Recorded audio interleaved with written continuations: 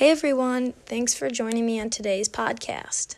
Today's podcast is done by Group 5 in Lib 201. Today our topic is going to be racism. I'll explain to you all the factors that are involved and are affected by racism by explaining the domino effect we have created for you, which is affected by racism, and each subtopic is connected to racism. So, let's dive right into it. What is racism? It's the belief that all members of each race possess characteristics or abilities specific to that race, especially so as to distinguish it as inferior or superior to another race or races. What we learned in class for Holtzman once said, "While race itself is fiction, the consequences of racism are a historical and contemporary reality." Holtzman taught us that racism can be seen as interpersonal and episodic, which really obscures systems of racism. We also read books in class such as We Gonna Be Alright. Chang explained in his intro that the paradox of the post-racial movement explains that while our images of our nation move toward desegregation, our indices reveal growing resegregation and inequality. This creates inequality, which is a tangible thing that impacts people's real life. A good example is the critical race theory, which basically means that racism is a core component of the systems and structures of power in our nation. Another good example is internationalized racism, which is self-deprecating attitudes and behaviors that reflects the effects of racial targeting. While racism is most well known for slavery, which became illegal in 1865, but the racial effects of slavery still dominate our social society today. Racism has influenced many things and created new terms that exist today because of it. It is an ongoing problem that forms more problems, unfortunately. It is a domino effect where everything happens because of it, and each problem that has formed because of it relies off of each other. The domino effect that I'll be explaining for you today includes three major aspects that are within racism. They are social status, education, and redlining. Each of them rely off of each other. There is no specific order, but this podcast we're going to be starting off with today is starting off with social status.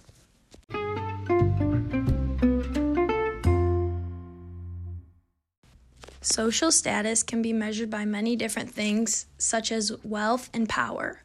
The two things we're going to be focusing on today that come out of social status are class and privilege.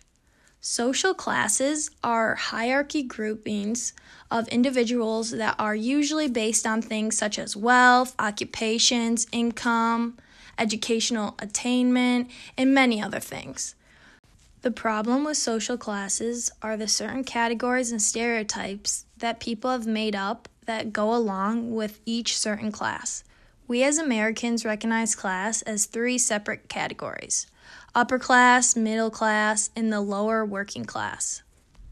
People represent the lower and upper class as if they have no casual representation or relationship to each other at all, since usually they're presented as two completely different lifestyles, says Manasos on page 348. The way America has formed our class hierarchies has created privileges. Privileges are a benefit or multiple benefits that members of certain social groups receive. Privileges are usually unearned and are taken for granted because people are used to growing up in a certain class. They're used to what kind of privileges they grew up with, and usually people don't notice privileges unless they don't have that certain privilege. Privileges can be described as issues that you don't have to think about or worry about on a daily basis. Oppression is what it's called when someone is in denial of a privilege they have. Many people are a good example because a lot of people don't understand or notice privileges in society unless they don't have them.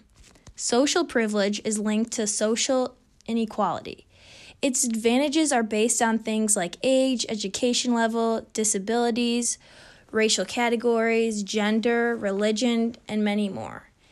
It began as an academic concept that began widely invoked by many people. A good example of privileges people obtain are at workplaces. Workplaces consist of many white privileges because there are assumption patterns that are passed on to white people. A lot of media also creates these cultural standards. The word class is often substituted for the word race because of the standards and privileges that exist today.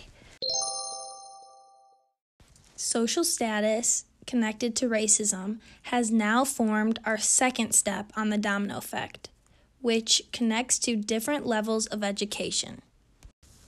Education is just one other example of what comes out of racial privileges.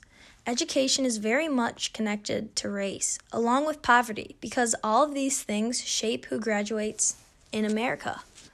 A study tested from the Equality of Opportunity Project showed how Black students are not only less likely to graduate high school, but they're also less likely to graduate college compared to white students with the exact same income. Many people are very aware that a few decades ago, around the 1960s, there were Black and white segregated schools. A big historical event that started the change of segregated schools was the Brown versus Board of Education. This was a landmark decision made by the U.S. Supreme Court in which the court ruled that American state laws establishing racial segregation in public schools are unconstitutional, even if the segregated schools otherwise are equal in quality. In the 1970s, that is known for the final end of legal segregation. Many citizens of the United States today believe segregation truly did end there, just because the laws that were changed and the outcome of what Brown versus Board of Education did do. But in reality, it truly hasn't ended at all. All schools today, whether they're private schools or public schools, are still very much segregated. In my freshman year of high school, I went to Adams High School, which is located in Rochester Hills, Michigan. It is known to be one of the top academic high schools in Michigan. I decided to transfer there for multiple reasons. But after I transferred to my second school, which I was there sophomore through senior year, I saw some major changes that I never knew about education before. Not only were the schools a mile away from each other, but they had different stereotypes. Adams High School that I went to my freshman year was not segregated at all. It was full of white people. And then just a mile away, the school I ended up transferring to, Rochester High School, was so diverse it couldn't even compare. Also, the high schools taught students completely differently. Adams High School, since it was known for being one of the best high schools in Michigan, taught very strict, and the teachers taught completely different. But again, Rochester, just a mile away, had very different teaching methods.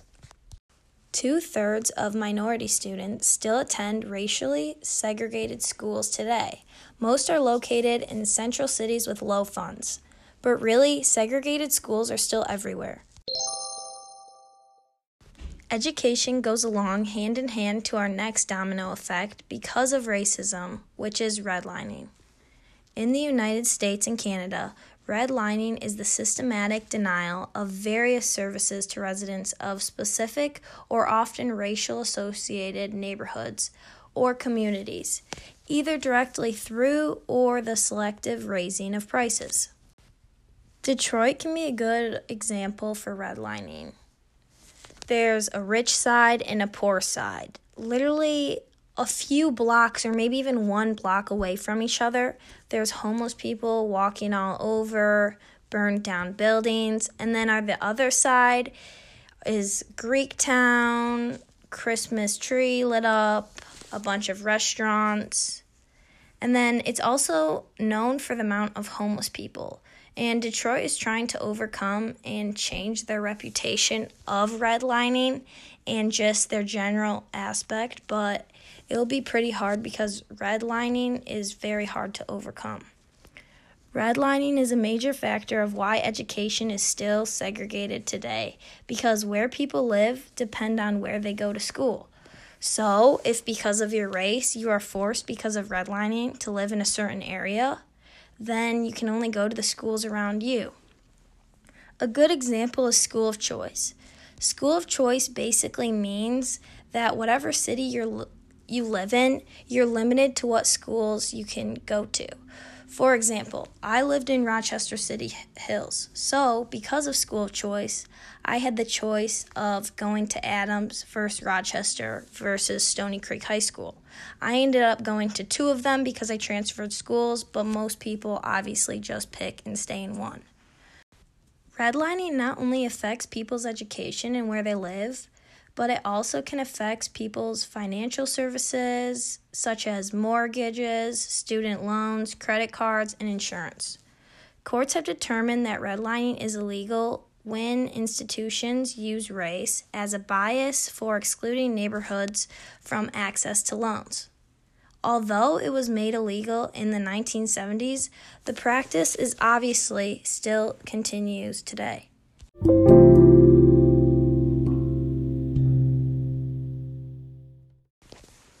So, throughout all of these three big domino effects that racism has started, I hope you learned that racism is a giant issue related to social justice in the United States. Between social status, education, and redlining, those are just a few examples that heighten our understanding about racism and how it's a major problem that creates diversity still today. Now, organizations such as courtrooms, laws, and presidents have tried to stop things such as racism by creating laws or also creating laws in redlining, as we talked about. But as you saw today, racism is still a huge part of the United States that creates such a big problem for us. Now, some questions we have come up with is, how can we eventually stop racism? Can it ever be stopped? There's so many questions that can come from racism. I don't know if we'll ever be able to solve it fully, but maybe after this podcast, you can come up with some things yourself or educate people in the United States that racism is still very well happening. And maybe one day it can be stopped. Who knows? Thanks for listening.